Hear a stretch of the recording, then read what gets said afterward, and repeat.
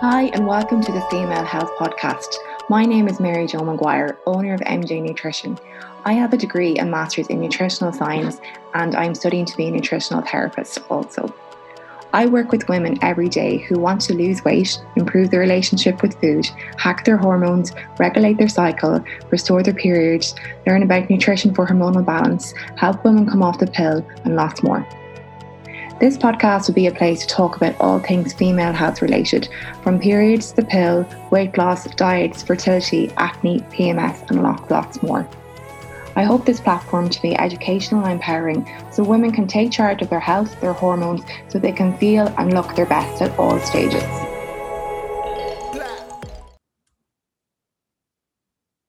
Hi and welcome to the Female Health Podcast. I'm Mary Jo, your host, and today I'm on a solo episode which I'm going to talk about dairy. So dairy is a very topical subject, I suppose, in the nutrition world, and it divides a lot of nutritionists in terms of their opinions, and a lot of people are anti-dairy while other people are pro-dairy, and some people are kind of in the middle. I think I'm in the middle, really. I approach dairy the way I approach most things in nutrition. Every one of us is bio-individual. So what works for one person, or what is what one person may not be able to eat well, another person can, and it just really depends on a number of factors, some of which could be genetics and what's going on in your life right now, your stress levels, lots of other things can come into play there. So there is a lot to be considered when looking at food. So saying that one food or one thing is bad or good, it just isn't good sense or good science, really. So it's important to consider all the multitude of factors that could be contributing to an issue with a certain food. So today I'm going to talk about dairy, though, because it comes up a lot. I see it a lot with my clients. They come to me saying, oh, I can't tolerate dairy. I never have been, or are told to by someone that they went to before to remove dairy from their diet for whatever reason, but they've never actually been tested if they can't take dairy or tolerate dairy properly. So yeah, I just think it's important to talk a little bit about this subject because dairy has been consumed for thousands of years. So it's a food that's it's widely available, always has been, and it is, in my opinion, an extremely nutritious food. So it is a complete source of macronutrients. It's a combination of fats, proteins, and carbohydrates. So it makes it a really nutritious food in that regard. It's great for recovery and hydration after exercise. It contains all 9 essential amino acids. So basically it's a complete protein source, and it's extremely bioavailable, meaning we can use all of the nutrients in the milk very easily by the body. And that is for most people who can digest it well. Obviously, I'll go into it more and talk about the issues with milk as we go on through this, but and milk and dairy products in general. But it's important just to highlight what dairy actually contains, and it contains those 9 essential amino acids. It also contains fat soluble vitamins, and this is really important for everyone, really, but particularly women, for both hormonal health and for their bone health. It contains vitamins A, D, E, and K, and unless we are getting enough fats in our diet, and unless we are getting them in through foods that contain nutrients to help us utilize these foods like protein, fats, and carbs, then we're going to be deficient in these micronutrients. And these are so important. Like, we need vitamin A for our thyroid gland. Vitamin D, as you all know at this stage, is so important for your immune system and for energy, so much more. Vitamin K is important for your bone health, and vitamin E is amazing for your skin. So, and these are just some benefits. They have accumulation of benefits when combined together. So if you're not, if you don't drink any dairy or eat any dairy, these are important micronutrients to be really aware of, and that you must either get them in supplemental form or look at other sources of food to get these micronutrients in. But dairy is a good way, an easy way for the body to utilize, digest these micronutrients. They also contain a lot of other micronutrients like minerals, like iodine, phosphorus, calcium, things like that. So iodine is extremely important for thyroid function. Like animal products are really the best source of iodine. So unless you're getting these in your diet, again, it's important to look at other ways of getting them in. You can get it through some like seafood, and then the plant sources of seafood as well, like algae and seaweed, things like that. And then calcium and phosphorus and that. And so yes, you can get these nutrients in plant sources, and that's great. However, plant sources contain substances like phytates and lectins, which are called anti-nutrients, and these make it a lot more difficult for the body to utilize these nutrients like calcium, because they're technically anti-nutrients. They are blocking the absorption of them. So while you can get them in those foods, you're not getting the same bang for your buck basically compared to an animal product, which is already converted to the easily bioavailable or usable form for the human body to use it. So like when you see stuff on Instagram that compares the same amount of calcium is in milk is in the same amount of beans, technically there may be more in the beans than in the calcium, for example, or sorry, in the milk. However, that doesn't go into the level of how much you're absorbing by the body as how much the body is able to absorb from those beans. It mightn't even get half of that, if even, because of the anti-nutrients or phytates and lectins and things like that are on these foods that prevent us absorbing them efficiently. So that's just something to bear in mind when it comes to dairy products, what they actually contain, what is so nutritious about them, and that it's a whole food. It's actually not that high in fat either. I think people steer away from fat milk, especially because of the high fat content, inverted commas. But in a whole fat glass of milk, say in 100 grams, it's only 3.5% fat, which is actually a moderate, low to moderate amount of fat. Also, we need that fat in order to get those by fat soluble vitamins, vitamin A, D, E, and K. Otherwise, we don't absorb these. The other thing to make note of is when you're looking at milk, it's important to look at what's added to the milk. So in Ireland, we're really lucky. We have milk that comes from grass-fed cows mostly. And that means that they have more healthier fats because they're being fed on the grass and they're not being fed grains. So that can make a massive difference to the composition of the milk and the quality of the milk. The other thing to note is if you what's been added then to milk, like if there's thickeners like carrageenan and guar gum, these are thickeners that can have an effect on your gut health. Then there's also the synthetic vitamins that are added. So if you're drinking low-fat milk or slimline milk, they may add in synthetic vitamin A and D because you need these. These are fat-soluble vitamins that are naturally found in full-fat milk, but in low-fat milk, they're stripped away essentially. So they're added in order for you to get these vitamins. However, these are synthetic and they're not as easily absorbed and digested by the body, which again can give some or may give some inflammatory reactions. Again, this isn't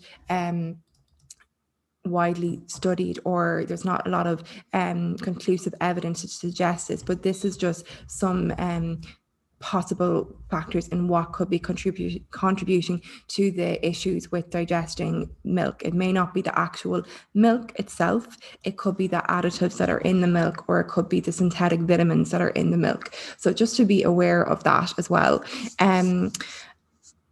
So I hope that kind of gives a bit of a summary on the benefits of milk. And just when it comes to dairy, like people say, oh, I can't have dairy. Yet they'll eat a pizza with cheese on it, or they'll eat a big tub of ice cream, but they won't have a yogurt or a glass of milk. So the context really matters when it comes to dairy. If you're having digestive issues after a tub of ice cream, you have to ask yourself or question, is it the dairy that's in the ice cream, or is it the sugar, all of the additives, all of the other ingredients that are in that tub of ice cream? Similarly with a processed pizza or frozen pizza, is it the cheese that's on that pizza? And even if it is, it's processed cheese. It's not the same as, say, cheese, from a block of cheese, for example, it's different. It's got a lot more additives in there. Plus then you've got all the other additives that are in the frozen pizza to preserve it and all the other flavorings. So these can also contribute to like gut issues and issues with digesting food that can make you believe that, oh, it must be the dairy that was on the pizza, or it must be the dairy that's on the that was in the ice cream. But you have to consider the context does matter. Where are you getting your dairy sources from? So I'd always get people to question that when they say they have issues with dairy, what are their primary dairy sources and what do they think is contributing to that? And also the dose can be the poison. If you are drinking 10 cups of tea a day and you're having milk in all of those, and then you're having milk in your cereal, and then you're having ice cream after dinner, and you're having lots of cheese on your lunch, if you eat a huge amount of dairy, this may contribute to some issues because the dose can be the poison, and it can lead to some inflammatory reactions. It may have some inabilities to digest it as a result of that. And I'm going to get into a bit more on the factors that can contribute to the issues with digesting dairy. So the first thing is lactose intolerance. So this occurs in about 5% of the population in Ireland. So it's actually it's not a huge issue in Ireland. The issue with lactose intolerance, it comes from, it depends basically on your descendants, so like it occurs mainly in Asian descendants or Native Americans. Okay, so they may not have had a huge amount of dairy in their diet, and that has just contributed to their genetic makeup and their inability then to make the enzyme lactase, which breaks down lactose. So we produce lactase to break down the sugar in milk called lactose. And if we have enough of that, then we don't get the symptoms of lactose intolerance. So if you are lactose intolerant, avoiding lactose in milk, so getting lactose-free milk and maybe getting digestive enzymes that contains lactase to help you digest dairy in the case that you do eat it. But for most people in Ireland, it's actually quite low occurrence. It's around 5% of the population are lactose intolerant. So if you are someone who doesn't eat dairy or has gone off dairy because you were told, it's not good for you or whatever, and then you eat something with dairy in it, chances are you're going to have a difficult time digesting it, because when you remove dairy for a period of time, your body stops making lactase because it has no need to. And then when you do make it, you don't have enough lactase, or you don't make any in response to that dairy. And then you have issues with it, and that gives rise to some symptoms that might look like you've got digestive issues, or that you have some sensitivities to the dairy. However, that could just be because you've gone off the dairy for so long. So you can actually make yourself lactose intolerant by going off milk for a period of time. So that's just something to be aware of. And it's just so important that if you are choosing to leave a massive food group, like dairy, out of your diet, that you get proper guidance on it, and you're doing it for the right reasons. And I have no issue with people not having dairy in their diet if they are doing for like ethical reasons or vegan reasons. That's absolutely fine. The only thing I would say is to make sure you're making up for those vitamins and minerals that you're not getting in your diet from milk or dairy sources, that you're making up from them elsewhere. But I've no issue with people doing that. But if they're cutting out dairy for a health reason that may not actually be helpful long term, that's when I might have an issue with it. So it is just important that you're getting factual and correct information for your own individual needs. Then the other issue with dairy, and this is maybe more it's more common than the lactose issue. It's the proteins that are in the dairy. So there's different proteins in dairy, whey and casein, for example. Casein is then broken down into 4 other different kind of subgroups of protein. 2 of those are called A1 and A2. So A1 protein, basically it increases the milk supply. So there's a lot more milk supply in A1 type milk, while A2 is not as commonly found on its own. But in Ireland, most commercial milk is a mix between A1 and A2 protein. So both of those proteins are in the milk in Ireland.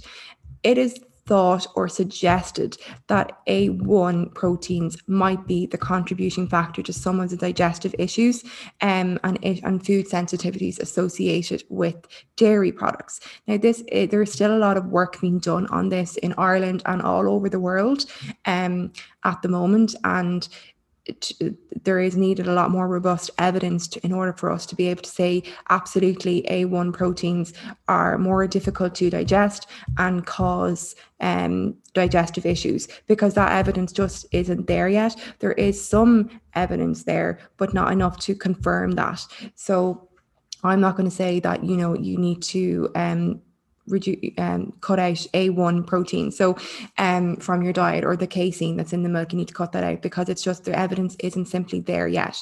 However, there is a lot of work, as I say, being done on this, and in New Zealand they produce now a lot more A2 milk. So basically it's a genetic formation, I suppose, if that's the word, that's made up in different animals. So like a Jersey cow might be more genetically produce A2 proteins, while the cows in Ireland at the moment are more A1 or A1 and A2, and so they make those different types of proteins. So it depends on the genetic makeup of the actual animal and the breed, and all of that has to be considered. But like at the moment, like in New Zealand, there's a company that makes A2 products, which are really popular now in the stock market. It's becoming very, very popular because of the potential benefits of it versus A1 proteins found in casein or in milk products. So it is thought that A1 might contribute to issues like slow gut transit time, inconsistent stool formation, abdominal bloating and cramping, things like that, versus A2 may not do that. So there has been some studies done on this, and there was a systematic review carried out. So a systematic review looks at a combination of studies like randomized control trials, case control studies, and different types of studies, and combines all the information together. So it's probably like it's the gold standard, the top kind of study you can get, because it looks at everything.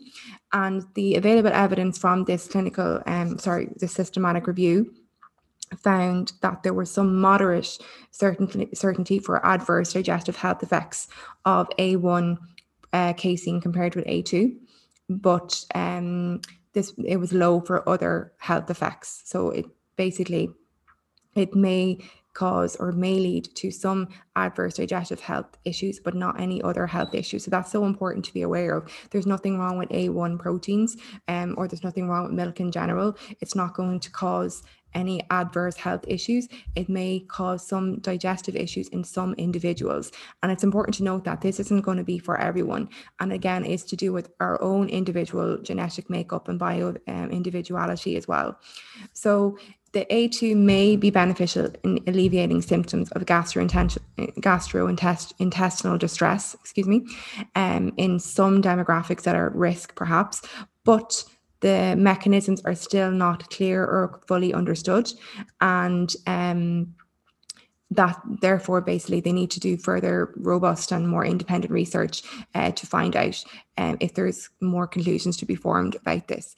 So possibly it's to do with when we digest casein, it can break down or hydrolyze into a compound or substance called BCM.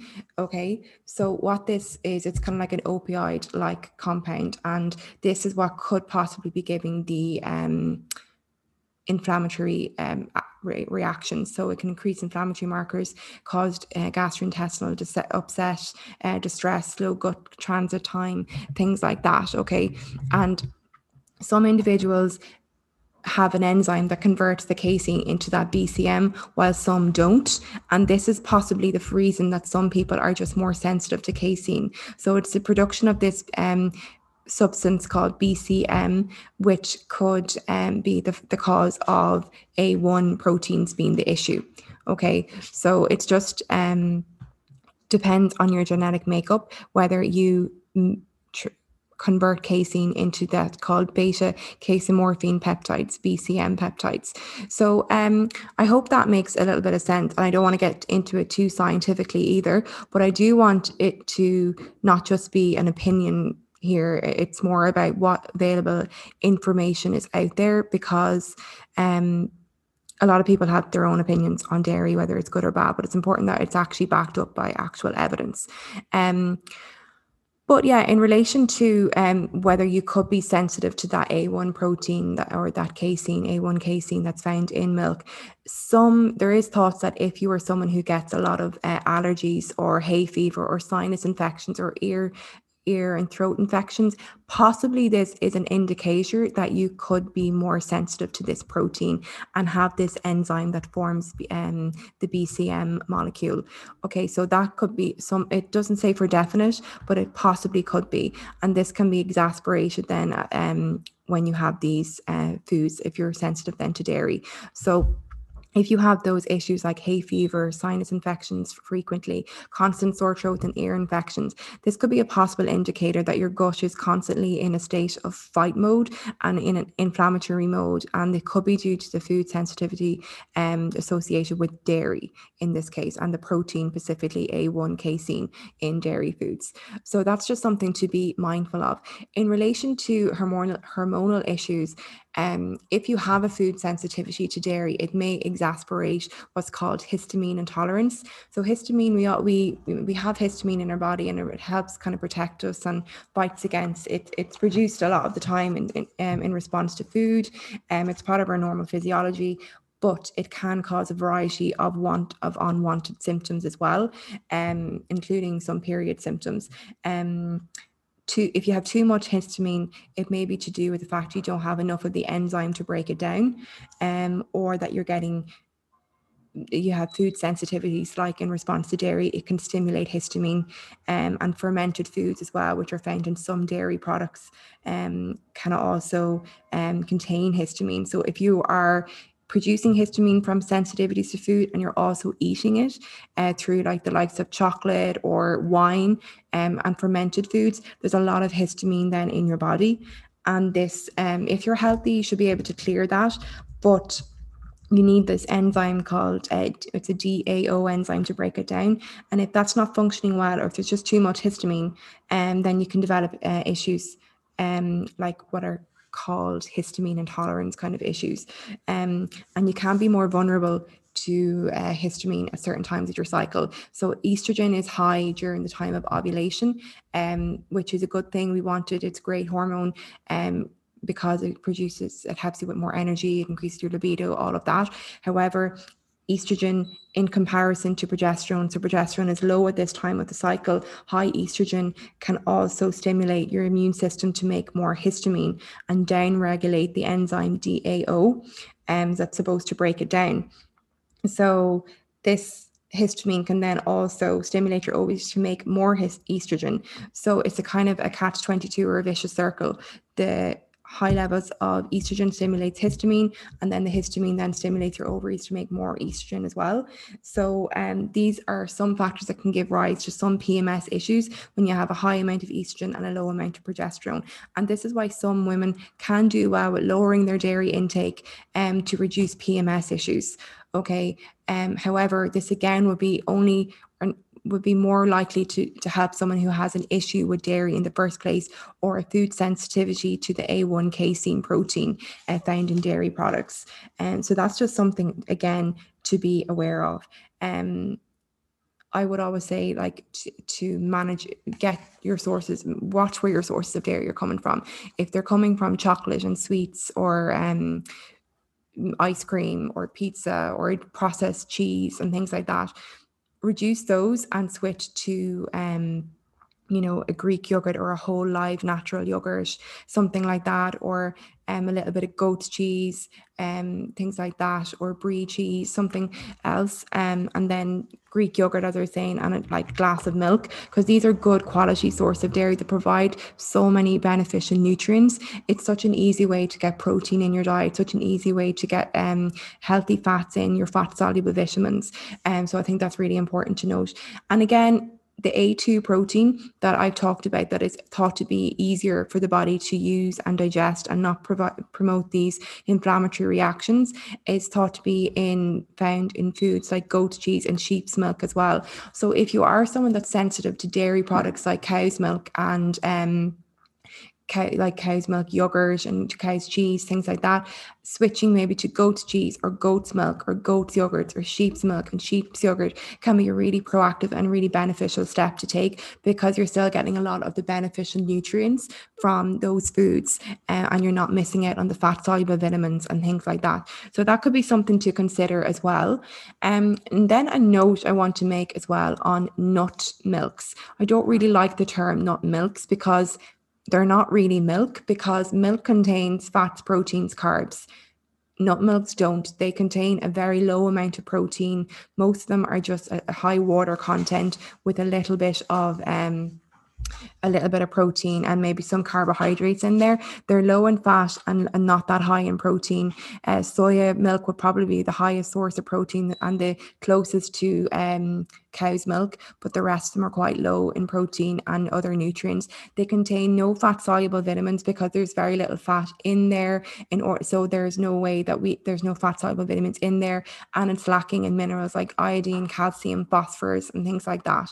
So while those milks are great alternatives if you have a lactose intolerance issue, or if you're very sensitive to dairy, and you have perhaps that casein 1 protein issue, casein A1 protein issue, and you have those common sensitivities associated with that, like the hay fever and sinus infections and recurrent sore throats and ear infections, they can be very beneficial in that case. However, aside from that, their nutrient value is quite low. Again, obviously, if you are vegan, these are a great alternative too. But again, I'd always just say to make up for the fat soluble vitamins and the iodine and calcium in other forms, and B vitamins as well from other forms of food and supplements as well.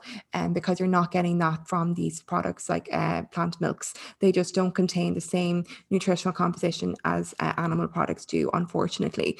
They are, a lot more processed, a lot more manufactured. There's actually a huge amount of water required to make these products, which is very unfortunate, because people are turning to these for environmental reasons as well. But there's a huge amount of water required in the processing and the utilization, and to break for the nuts to be broken down and that as well. So that's just something to be aware of as well if you are doing this for environmental reasons. But, this isn't a debate about environmental, by the way, or ethical reasons. Like, everyone completely support your own choices around this, and this isn't to get someone to switch to a different side. It's just trying to break down, I suppose, the information around dairy and the alternatives that are out there, and what you could be potentially missing by not having dairy in your diet, and then the issues with, is it actually the dairy itself that is the issue, or perhaps is it an issue with ourselves? Is our gut already in an inflammatory state? Are we not digesting dairy well enough because there's already so much other inflammatory stuff being thrown in there? And when I say inflammatory stuff, I mean the likes of alcohol, high stress levels, poor sleep, smoking, environmental toxins. All of these put more in stress on our gut, which then leads to it just not being able to digest the important stuff that we need, like dairy and good quality dairy products. I believe in Ireland we are very lucky to have access to grass-fed milk, and grass-fed beef as well, and really good animal products really in general. We don't have the same amount of hormones. We don't have any hormones in our milk products compared to America. And most of the documentaries that are done on these animal products and demonizing animal products are done in America. Our rules are completely different. There's so much legislation for that. Our farmers look after their animals really, really well, and they take care of them, because that gives healthier milk as well. So it's for the benefit of the animals and for the milk supply too. So there's reasons why, but it is just important to be aware of that. But yeah, I think that's just a brief summary on dairy. And I just, if you are considering, removing dairy from your life, why are you doing it? Is it because someone told you that it's not good for you and that it's going to cause hormonal issues, things like that? Yes, you may notice some short-term benefits when you come off dairy. However, the long-term effects by not getting the fat soluble vitamins, vitamin A, D, E, and K, and then your other micronutrients like iodine, calcium, and that, they're so important for our bone health, our thyroid health, all of that. If our calcium levels are low in our body, our parathyroid gland or parathyroid hormone has to basically break down our bones to get more calcium from our bones. So you can imagine your bones breaking down to get the calcium. And we want bioavailable calcium. So the calcium that's found in milk is extremely bioavailable and really readily usable by the body. So again, it's just really important to consider what are the factors causing you to reduce dairy. Again, the dose is the poison. So like reducing your intake would be definitely a really good start. So looking like not having so much milk in your diet, but making sure you're getting good sources. Like I'd be an advocate for having, Greek yogurt, goat's cheese, goat's milk, whole fat milk. And when I say whole fat, I don't mean gallons of it. I just mean a little bit maybe in your tea or, after a recovery of exercise with a protein shake or something like that. Also, like even ice cream, if you're going to go for ice cream, I'd probably go for like a good quality one like Haagen-Dazs or something that has limited ingredients other than milk and cream and a bit of sugar. While a lot of other products have so many other additives added into it, and that can be the issue with the dairy. But if you're going to cut out dairy and you're getting issues with it, but you're eating so much sugary dairy, like sugary ice cream and lots of chocolate and processed cheese and processed pizza and things like that, that can be more of the issue rather than the dairy itself. So I think I've kind of, highlighted that enough at this point, but just to be really sure, what are the factors that's causing you to consider cutting out your dairy? If you are someone, as I said, who gets those issues or food sensitivities like itchy ears and hay fever and the recurrent ear and throat infections, perhaps this is something that might benefit you. And by cutting it out, you might notice a difference. But if you're someone who doesn't have any of those issues and is just doing because you think it's the right thing to do or it's good for you, do consider what you're going to be missing out on in terms of nutrients from dairy. So like I've listed a lot of them now, but your B vitamins, all of your fat soluble vitamins, and all of those minerals that are in there, and it's just a fantastic source for fats, proteins, and carbohydrates as well. And it's just a really easy way of getting nutrients in your diet. So it's very easy to be quite nourished when you're eating these foods. But I would just encourage you to eat them from good sources rather than the poorer quality dairy foods, like processed dairy foods. So yeah, I think that's a good enough summary on dairy for you and to get you thinking on whether it is the issue or whether it perhaps is your own gut that could be the issue, and other things that are in your life. Like look at your stress levels first, like before removing foods from the diet, look at what you have in it. Is there enough fiber in the diet? And then are you sleeping well enough? And is your stress levels really high? Because these are things that are going to affect your gut and your ability to digest foods. And like these will affect bloating, and these will affect the stool consistency and things like that. So before blaming a good food source or a food source like dairy, consider what else is going on in your life. But if you are someone who has those recurrent throat infections and ear infections, it may do you really well to cut those out. And if you also get a severely bad PMS, it may benefit you for a while to cut this dairy out and give you a chance to reduce the histamine load on the body and start to introduce maybe less histamine foods like dairy and reduce the inflammation that's going on in the body, but then to gradually bring it back in again. I'd always like to see some amount of dairy in the diet if you are willing to eat it and you are able to tolerate it to some extent. So cutting it out can be beneficial maybe at a healing stage at the beginning if you've got severely bad PMS, for example, or other food or other digestive issues. But I would be inclined to try to reintroduce it back in, but not huge amounts, because remember I said you'll have stopped making that lactase enzyme, so you'll actually end up being more you'll have a lot of issues when you eat a large amount after cutting it out for a while. So gradually reintroducing again, so quite small amounts over a period of a week or two. So every day you'd be gradually adding in some more. So that's what I will just say around that. But yeah, I just think it's important to talk about this and debunk some myths around dairy. It shouldn't be demonized as much as it is, in my opinion. And there's definitely a middle ground for dairy. Yes, in some cases, it may not agree with an individual based on their genetic makeup. And also, it may just not be something you want to take for ethical reasons. And that's absolutely fine. However, then there's the other side of things where like you can have loads of dairy in your diet, and again loads of everything is going to cause an issue too. So it's kind of a moderation approach or balanced approach. I would be in the middle there. Having moderate amounts of dairy is a really good way of getting good nutritious good nutrients into your diet, and that's easily affordable and quite tasty as well. There's lots of things that you can do with dairy.